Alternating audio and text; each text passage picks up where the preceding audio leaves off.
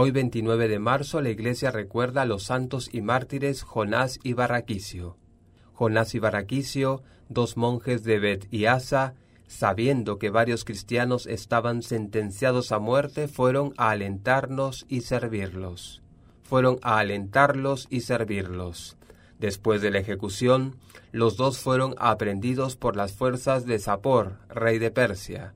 El monarca empezó instando a los dos hermanos para que lo obedecieran y adoraran al sol. Ellos se mantuvieron fieles en su fe a Cristo.